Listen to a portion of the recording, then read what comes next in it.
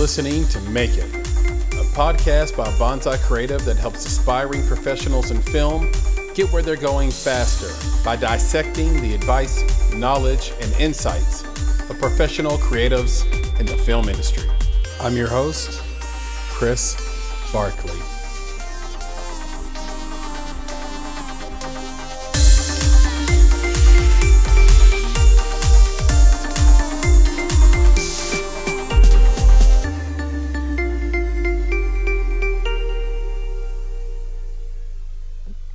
My name is Kaylee Bailey. I've been working in film for about 7 years now since I graduated college, which has been a lot longer time since I graduated than I realized. But I typically edit within film. I started out as an assistant director. I did the normal thing that you do out of college, which is kind of like PA and work your way up. And so I ended up second ADing, and then second ADing, and then firsting, and then kind of realizing that the AD career path is too logistical and not creative enough for me. So I kind of switched tracks and started editing thanks to some friends that really believed in me. And so I've been editing for maybe the past 4 years. So that's my main concentration. I like to say that editing is my day job, but directing is what I want to do. I think like most film people that are first starting out kind of have an amalgamation of things that they do. So it would be like writing, editing, directing, the trifecta, and those are 3 things that I try to focus on. Awesome. That's fantastic. So if you're ready, we'll just hop right in. Okay. You good? Yeah. All right. So what is the biggest challenge you've overcome so far, either as an editor or as a first or second AD? You can choose. And how did you overcome it? I would say it's probably a similar answer for both of those careers, is that just finding work as a freelancer and like just breaking into the industry can be really hard. Just because if you come out of college or you decide that film is what you want to do, just breaking into the industry can be really difficult. So I would say,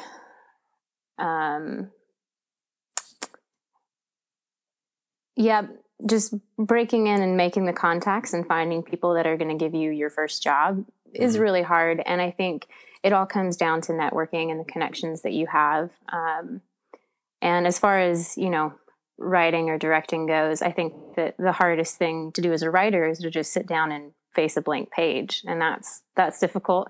And then as a director is just getting your act together and just directing something. I think just the initial push past the blockage is difficult when you're first starting. How did you overcome it? Those sort of issues. I think it's something that you just consistently have to do, is just to decide that you're going to do it, even if it sucks. So I find that a lot of people in film tend to be really perfectionistic and also really careful and really prideful with their work, because it's part of your heart that you're putting into your work. It's not like you're just going to a job and putting in your 9 to 5. It's like you put yourself into the work that you do. And one of the greatest fears I find with people is that you'd hate to go all in and try your very hardest and fail. Right. So people kind of like pull back a little bit because they want to say, oh, I didn't give it 100% and failed. I only gave it 80% and failed. So, I'd be able to do well if I gave 100%, but it's too risky. But as far as like pushing past and just doing it, I don't think that there's really any motivation. You just have to decide that you're going to write, or you just have to decide that you're going to direct something. It's just really the discipline of just doing it. Yeah, absolutely. And so piggybacking on that question, what would you say is your biggest challenge right now? Rebranding. I think so I've done it once already, and that was hard. So I was an assistant director for a couple years and was pretty good at it. And so people to this day will still call me for assistant directing gigs, and having to turn those down and say, no, like I'm committed to being a creative, so I'm going to be an editor. So now switching from editing to directing that's difficult as well. It's a difficult jump to make because now everybody in my circles, everybody in my network knows me as an editor, and those are the jobs that I get passed. So again, it's kind of like building up your portfolio or your reel or redesigning your website in such a way that people say like, oh, you're a director, and getting a couple really good pieces under your reel so that you can then start bidding on jobs or getting clients and stuff like that. So I find that just doing the rebranding is hard. It's like being a company that used to, make a certain product, and now they decided that they're just going to jump over and make a different product. You basically just have to redesign the way that you market yourself, and that can be hard. Right. No, I could not identify with you more on that, because Bonsai is going through this process as we speak, where we have to sort of retrain our clients and future clients to have a different type of conversation when they talk about us. And I think it's also true in real life. Like, the way the human brain works, we want to categorize things. And when you change your categorization in someone else's mind, that can be troublesome for that person, right? Yeah. And then it can be troublesome for you if you've done a bad job with brand early on and you're trying to make a change in your life. Just ask anyone who's been an addict at 20 but is totally clean and successful at 40. If people that knew him at 20 are still like, yeah, he's great right now, but back when he was 20. Yeah, and that's all that they know you as, for sure. Right. So yeah, great insight right there. So sort of piggybacking on this idea of the challenge of rebranding and every experience you've had out of college so far, and all the sets and things you've worked on, what are the two best pieces of advice you've received so far in your career, and who did they come from? Tough question. I think an overall advice that any director is going to give any other young director or editor or writer, whatever, but especially directing and writing, is if you want to direct, there's no way to direct except to direct.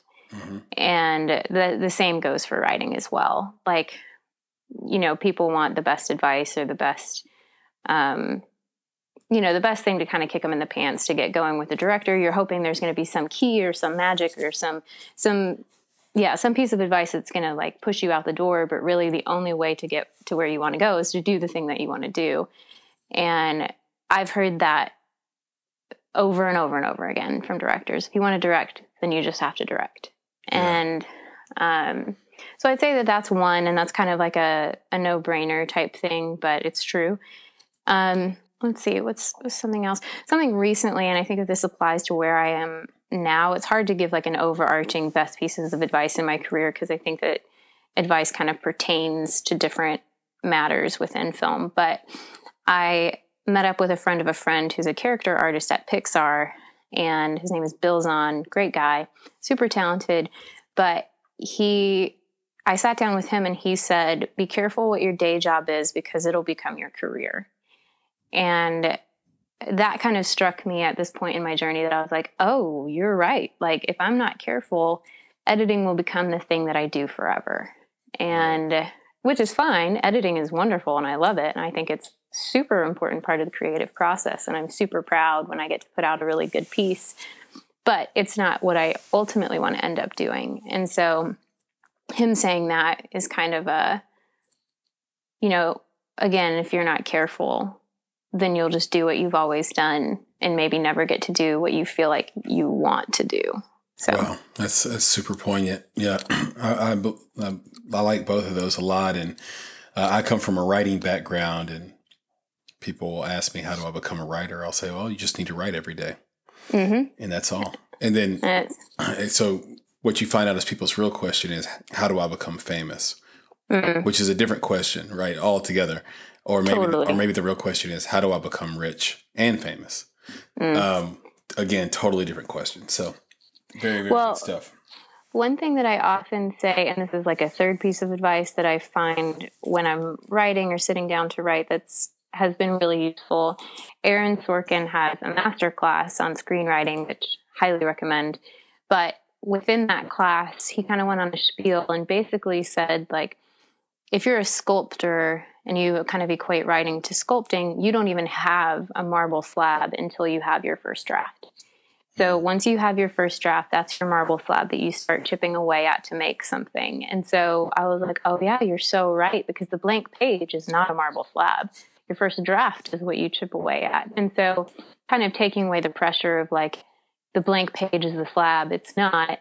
Your first draft, just get your first draft and then start chipping away at it from there. I felt like has somehow made it easier to write because it just helps you get through it a lot faster to me. Yeah, I think that's a great advice too. It's this idea of get something on the page, even if it's bad, you still wrote 5 bad pages instead of 0 pages. Right. So yeah, very, very, very good stuff. So going from you being the one getting the advice and applying it to your own career, what advice would you give an editor or a writer or director today? I'd say like never underestimate the importance of a good attitude. Most people think that, or not most people, I don't actually know, but in general, I'd say a lot of people would and say like, you have to be the most talented, or you have to be the most driven, or you have to be the most this, and this. But really, like, people just want to work with someone that they like. And so, if you have a bad personality, then, you should maybe focus on fixing that, because most of the jobs that I've gotten have come because people liked me, because they were like, they hadn't seen any of my work. They hadn't seen any of my demo reels or anything that I'd done. They were just like, I mean, you're great as a person. I would love to work with you. And just gave me kind of like a blank check because I was pleasant and hardworking and smiled a lot and complimentary and just overall like a kind person. And I think that that's part of a skill set that's really important. That's something that I think is discounted, because again, if you're an editor that's going to be working with a director, then the director needs to like you. Or, even if you're an assistant director, I'm not the most talented assistant director out there, but I'm pleasant to work with. And so people hire me again. So that's something like, just don't underestimate like positivity, because that'll take you a whole lot farther than talent will, honestly. Mm-hmm. Yeah, it's such an overlooked thing. And I think it's one of these things that are really easy to say and really hard to execute, because if you have a shit personality, there's a good chance you don't know you do. Yeah, that's true. And so how do you change it? And I can tell you that being in writers' rooms early in song writing, you learn to check your ego at the door, which makes you sort of amenable to advice and collaboration and humility. And, all those things go such a long way in terms of, hey, I'd work with them again, versus, being the difficult genius. You can only afford to be the difficult genius after you're a superstar. Or you've had so many successes. But early on, you need to get in those rooms, and likability, in my experience, has always trumped talent. Unless it's in those rare situations where the talent is the reason you're there, like your name. Right. So, yeah, absolutely. For sure. Yeah. So as much as we give advice and we're good enough to take advice, not everybody, I just kind of mentioned, like, not everybody's good at that. So not everybody will take the advice you give them. So what are the biggest creative and business mistakes you see newcomers making?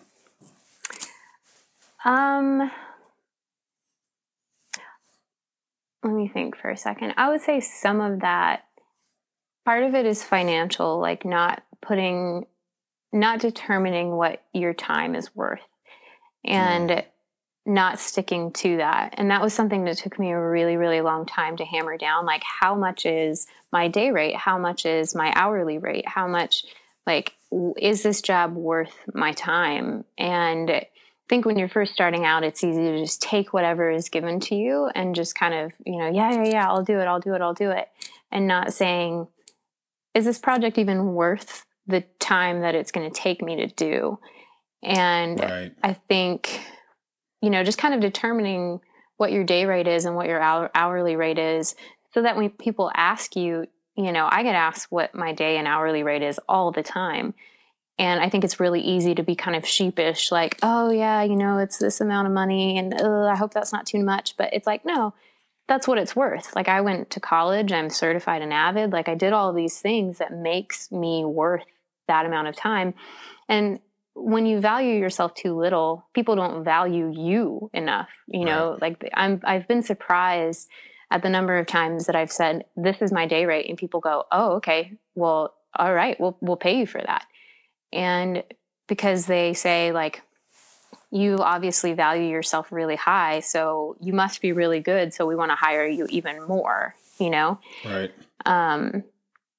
So, and there's always like the negotiation kind of thing. But I think, and I don't know if this is like a female specific thing, but I find that like negotiating rates can be difficult because you don't want to ask for too much, and you want to skirt around the issue and be like, oh yeah, like this much is fine, instead of just being like really factual and upfront about how much you're getting paid. Because it's not a shameful thing to be like, when somebody presents you with a project, to be like, okay, well, how much are you paying me?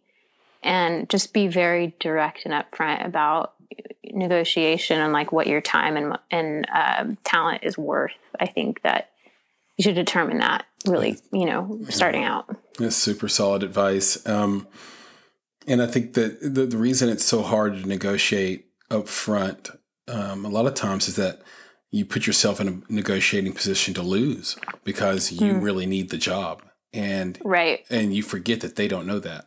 So so you'll take their first offer because you really need it, right? And right. If we could remember as creatives, you might be their only option. You might be the only person they're looking at. So get what you're worth and don't have cognitive dissonance after you've taken the job.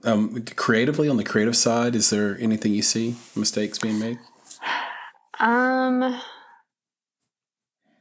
Being too in love with your work, and not being open to it being imperfect. And I don't know if that's just my personality type. I don't know if you or anybody listening knows anything about the Enneagram. It's kind of a personality test, kind of like a Myers-Briggs type deal. But my personality on that is a perfectionist and a reformer. And so, but I find that like film and creatives tend to kind of be really perfectionistic and just really in love with their work. And I think it's really important to be very open to criticism, and also to not let that criticism destroy you. And then beyond that, to be okay with not being able to see what you have in your head on the screen just yet. So I was talking to Alex Kendrick of the Kendrick Brothers. They do a lot of Christian films and stuff, and they're family friends of mine. And so I was talking to Alex, and he was like, in the beginning, I would say that like the first movie that we did was like a $20,000 budget movie, and about 30% of what I saw in my head made it onto the screen. And the next movie, it was kind of like 45% of what I had in my head. Up until like his fifth film, he was like, I would say that it's about 70% of what I had in my head. Not necessarily like, the first 70% of the movie was what I had in my head, but just in general, like content, acting, just what you envision isn't always going to end up on the screen.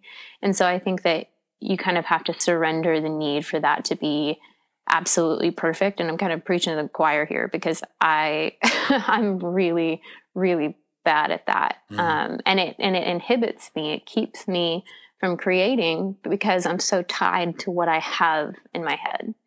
And I think that knowing when to make that creative sacrifice to say, you know what, like this is going to be on people's social media feeds for like 24 hours and then it's going to be gone and it'll live on my website. And like, it's okay that it's not perfect. And then the goal is that, 3 months from now, you look back at that piece and you say, I've come so much farther than I was then, that you can look back on every subsequent thing that you did and kind of be like, wow, like I've grown so much since then. So again, just don't be too in love with your work that you're not willing to say, it's going to be imperfect, we're going to make it anyway.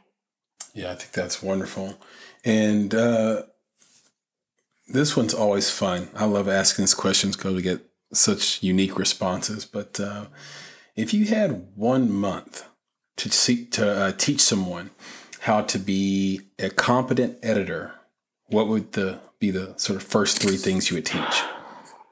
So you have 1 month. They have to like work on a big project. They need to be competent. It needs to be good. What are those 3 things you teach them? Ooh, that's hard. Well, I think editing is really different from either writing or directing because you have to know the tool really well. And directing, yeah, you have a skill set, and writing, yes, you have like a tool that you use. Say if you do like Final Draft or whatever, you have to kind of know that, but you know, it doesn't take that long to open that program and start typing, you know, just like a director.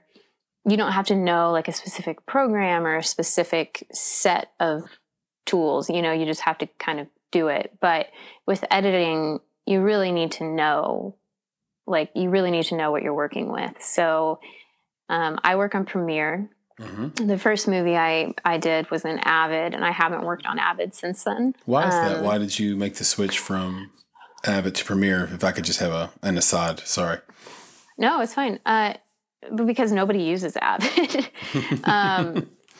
Like if you're working in kind of freelance world or client based, like, I mean, Premiere is just cheaper in general. And, you know, you can pay $50 a month and get the entire Creative Cloud suite. And that's what people do. And so, generally, I think that in Los Angeles, there are still pockets of people that still use Avid and still like have Avid as a requirement. Like even Pixar, like that's what they use to cut on. And that's like one of their requirements is that you're proficient in Avid. And so it's not like nobody uses it anymore. But in general, most people, when Final Cut came out with Final Cut 10, most people made the switch and said, forget Final Cut 7, like, and forget Final Cut 10. We're not switching over to that. And then switched over to Premiere because they're really similar operating systems. So I generally use Premiere. And with that said, like, training an editor, I would say you need to spend like the first week just watching tutorials on the system itself and figuring out the best shortcuts and the hotkeys. I think hotkeys and learning how to be really, really proficient and customizing your keyboard to like exactly how you want it to be, like the fastest that you can be, is super important. And it's so surprising to me sometimes. Like I'll work with other editors and kind of watch them over their shoulder as they're making cuts, and it takes everything in me to not be like, you know that there's like a hotkey for that, right? Like you don't have to do in point, out point, control, delete, and ripple trim. Like there's literally one button you can press for that. Right. And so it's just becoming really proficient at Premiere or Final Cut 10. Gross. I hate Final Cut 10, but just learning your system. And I would say just dive really quick into every tutorial that you can really find just to make your workflow really fast, and like learning how to be organized with folders and bins. Like one of the worst things, and one of the things I hate the most, is when somebody wants me to take over a project and they just hand me a file and it's completely unorganized. Like graphics are not in one folder, music is all over the place, footage isn't organized, sequences are everywhere. It's like one of the most important things that you can do is come up with an organizational system and just stick to that, because it'll just save you a whole lot of time and trouble if you know where everything is. So anyways, that being said, I think that's one of the most important things, because if you understand that tool, then, you know, you cut a lot faster. What would be the second thing? So you have them spend a week doing tutorials on the tool, and then I guess the second thing you said would be to set up your organizational system and your keyboard and your hotkeys. I'm sorry. So what would be the third thing? I guess, well, you kind of get into creative stuff. It depends on like what you're cutting, because, you know, cutting doesn't necessarily translate from one medium to the next. Like cutting narrative is completely different than cutting a promotional video, which is completely different than cutting a trailer, which is totally different than cutting a documentary. And it's like, it depends on what you're cutting. And I think, most editors can do any of those things, but I would say I generally have a really good pace and grasp on narrative, but not as much of a good grasp on like cool sizzle highlight reels of cars driving down the road, so there are some editors that like, that's all they do is these 30-minute incredible like sizzle reels of like concerts or whatever. And they look awesome. And I'm like, how did you make that? And that's not necessarily my focus. Like I want to tell a story. So if we're talking about narrative cutting, then one of the things that I would say is to just really get familiar with all the takes, like go through and watch all of them. So if I like handed somebody a scene and you had, 5 shots and 5 takes per scene, like generally the best takes are going to be the last 2, and probably the last one is the best one because that's when they got it and moved on. But watch all the takes for the pieces, because sometimes actors will give a better performance in the first one than they do in the last one, but the director liked the timing of this one better than that one. So it's just kind of, you really need to go through and figure out what the pieces are, but also you need to start knowing what the scene is about, like what's it trying to accomplish, because you as an editor are the final rewrite. And that's a great point. Yeah, so you kind of, and this is why I initially loved editing, is because you're kind of like the silent edit, like you're the silent writer. Like you influence so much. Like you can make or break an actor's performance, really. And the first movie I ever cut, Tatiana Ali, who was in Fresh Prince, she came up to me, found out that I was going to be the editor, and was like, okay, just so you know, our performances are in your hands and we trust you. And that was kind of like, oh, okay, like, yeah, you're right. Because I could insert a pause in the wrong spot that makes her look like she's flubbing her line. And she's not. She's just waiting for her line. She's just waiting to deliver her line. Or, you can cut something really snappy to make the conversation look like it's happening really fast. But in reality, they've messed up their lines a bunch of times, Yeah. So you really make or break an actor's performance. And there's a lot of performance that goes into being that an editor has control over. And so just remembering like what the character is trying to accomplish, what the scene is trying to accomplish, and then going from there and choosing takes based on that. But a general piece of advice, I know this bit is going on long, I could talk about that all the time, but no, go ahead. You've got all the time in the world. But in general, a mistake that I see a lot of like young editors or movies that you'd be like, God, this movie is so bad, is doing back and forth dialogue. So if you were in a two-shot, or sorry, not a two-shot, if you were, had a conversation of people across the table talking to each other, and like a lot of times young editors will you just see who's talking and they just cut between who's talking. So it's like that person talks, okay, cut to them. And now that person talks, cut to them. And then it's kind of just back and forth ping pong. And that's not, you generally want to stay away from that. Naturally, It sometimes happens, but sometimes it's okay to not see the person that's talking. And in general, more often than not, your audience is interested in the response to that. If somebody asks a really important or deeper probing question, you want to see it in that person's face as the question is being asked, or, so there's so much more than just a ping pong back and forth dialogue. And I mean, I think it's also personal preference and based on whatever the scene is, but I generally like to just let things play out longer in like a wide shot or a 2-shot or whatever, just to like let the actors perform. And that's kind of a directing call as well. But again, I think it's easy when you have a lot of options and you have a lot of angles to just feel like you need to cut to everything and like just cut all the time, and you don't have to. And so, I mean, you'll see, let it breathe. Yeah, just let it breathe. And you don't have to cut just because you have a bunch of angles. You know, you got those for safety, but you don't have to cut them if the scene plays out great within one angle, you know? So, yeah. So anyway, that's just kind of in general.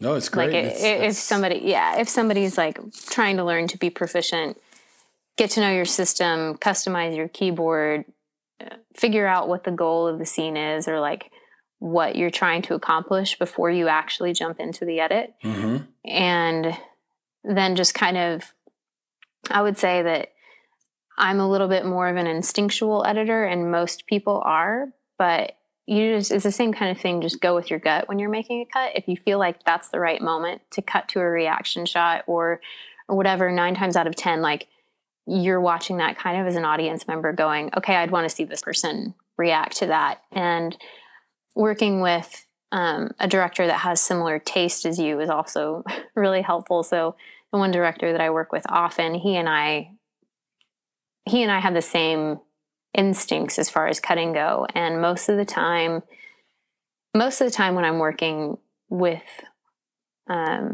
directors or with clients or whatever, most of the time, whenever I've gone against what my gut instinct is, because I think it's what they would want, they usually tell me to do what my gut was telling me to do.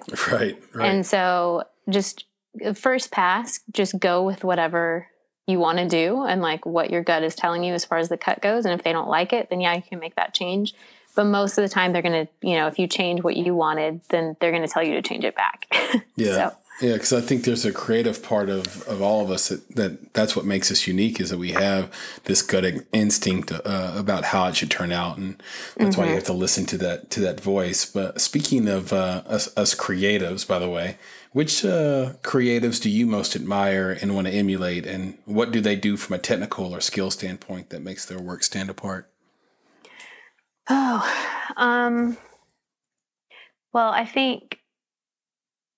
I mean, my favorite director, and I feel like it sounds so cheesy to say it, but my favorite director is Steven Spielberg. And, you know, everybody, you know, would rave about Steven Spielberg, but I just love how he does one-ers and how he lets a scene play out. That, I mean, he's obviously working with the most talented actors like on the planet. So it's easy to just let things play out when characters are cast really well. Mm-hmm. Yeah, I mean, he's the master at one-ers and blocking and, you know, everything. So I love watching anything that he does because it's so seamless and so fluid, and everything is it's just thought out so well, and he leaves a lot of room for everything to breathe and to get into the scene. And yeah, his level of experience and mastery with blocking is just incredible. So, and I also just like his movies because they're generally really fun or adventurous, or they are meaningful, or, you know, so I just love his style as a director. See, writing wise, favorite writer, that is hard. Again, also kind of a cheesy canned response is Andrew Stanton, and he does a lot of Pixar films. And I feel like if you're going to study story, watch every Pixar film ever made, except Good Dinosaur and Cars 2 and 3. You can skip those. But otherwise, I feel like Pixar just has the story arc and hit all the beats and all that stuff. Like, I feel like they are absolute masters at story. Even if you're like, oh, animation is for kids, it's like, have you seen Coco? You'll cry like a baby. And that's what everyone tells me about Coco. Oh my gosh, you have to see it. It's so good. Finding Nemo is probably like in my top 10 like all-time favorite movies, and Andrew Stanton wrote that. So anyway, writing wise, Andrew Stanton also wrote and directed my favorite 2 Stranger Things episodes as well. So I love Andrew Stanton as a writer director. Anyone else, or is that are those the superlatives? I feel like those are the superlatives. You could get into like nitpicky from there on out, but those are in general. It's perfectly fine. I don't know where the time is going, but we are already upon our last couple of questions. So, all right. What does making it mean to you? I think if I was able to make a living directing, that would be making it for me. It doesn't necessarily have to be I'm directing big movies or Pixar movies or the next Star Wars, even though I would love to be the first female director of a Star Wars movie. It's like, to me, even if I never got to that level, if I was able to live and say, I make a living doing what I want to be doing, then that's success to me, regardless of what level I'm doing that at. I would consider myself extremely blessed.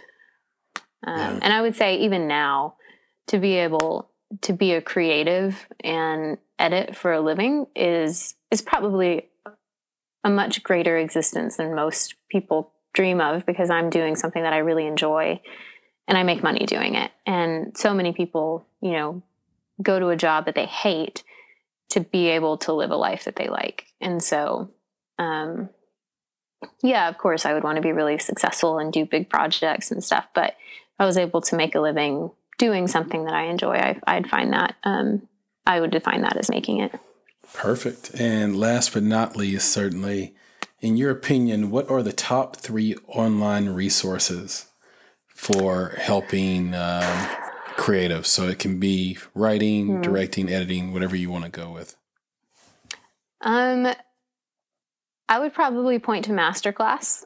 You can get I think you can subscribe to Masterclass for like $180 a year and have access to like all of their courses. And Aaron Sorkin has one. Robert De Niro has one. There's just a lot. Helen Mirren has one. Like, there's a lot of really good classes on there that I think are super, super valuable. Aaron Sorkin's being like one of my most highly recommended things that a writer can do is to take that class. Okay. If you're just a starting out filmmaker and you just want to learn, you want to do things and you want to do them quickly, or, and you don't know where to start. There's a YouTube channel called Film Riot that a couple of my friends work at, and it's extremely helpful and super cool. They just give you all kind of nifty little tips and tricks. And, again, it's for super beginners, that people that maybe don't really know the ins and outs of film, or they haven't worked on movies, or, things like that. But in general, that's a really good DIY resource. And then these aren't online, but I guess with the age of the internet, they could be online as PDFs. So I guess it'll count. But books that I would recommend, because I'm a big reader, just in general for any type of creative, The War of Art is probably one of my favorite books. I have that book. It's fantastic. I mean, it'll just read your mail. I teared up a couple times. It's like, this book knows me. And it's really quick, really short. War of Art. Pixar has a book, Ed Catmull wrote, Creativity Inc., which is kind of the culture of Pixar, how they cultivated that, and also just how to manage people really well in such a way that they're motivated to work for you. And I think that that's a super great book. I'd highly recommend that.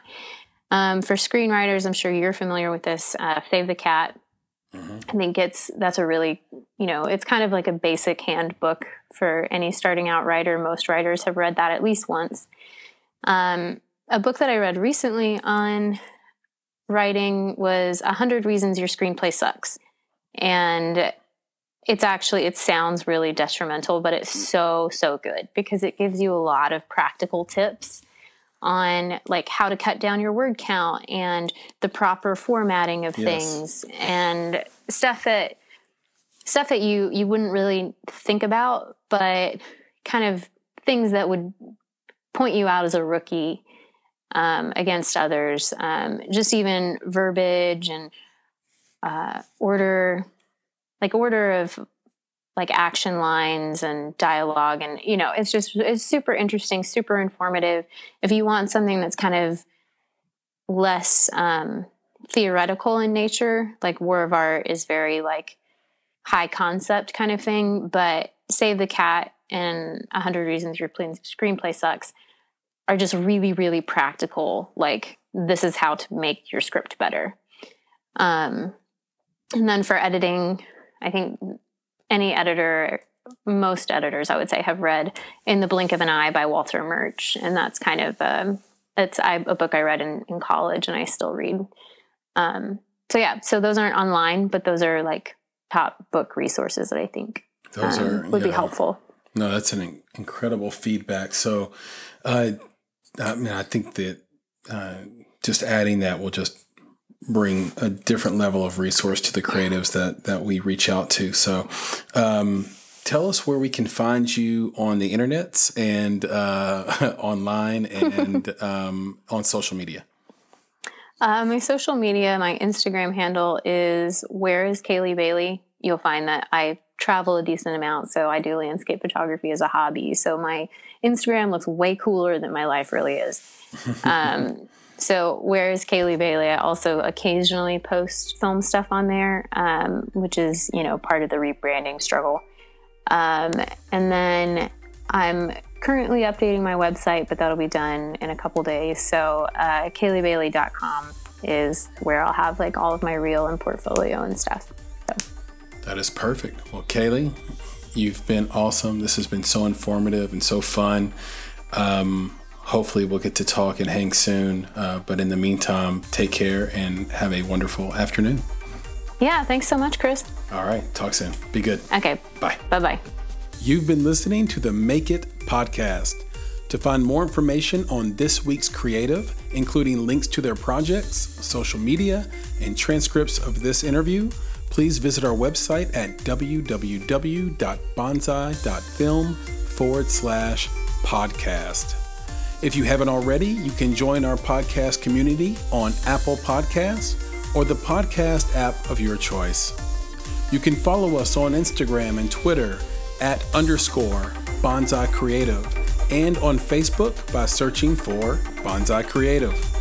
And of course, if you're looking to take a big step toward your filmmaking success, go to www.bonsai.film and click on Show Me How to schedule a free discovery meeting and needs assessment. You have everything to gain. Until next time, be better, be creative, be engaged. And thank you for listening.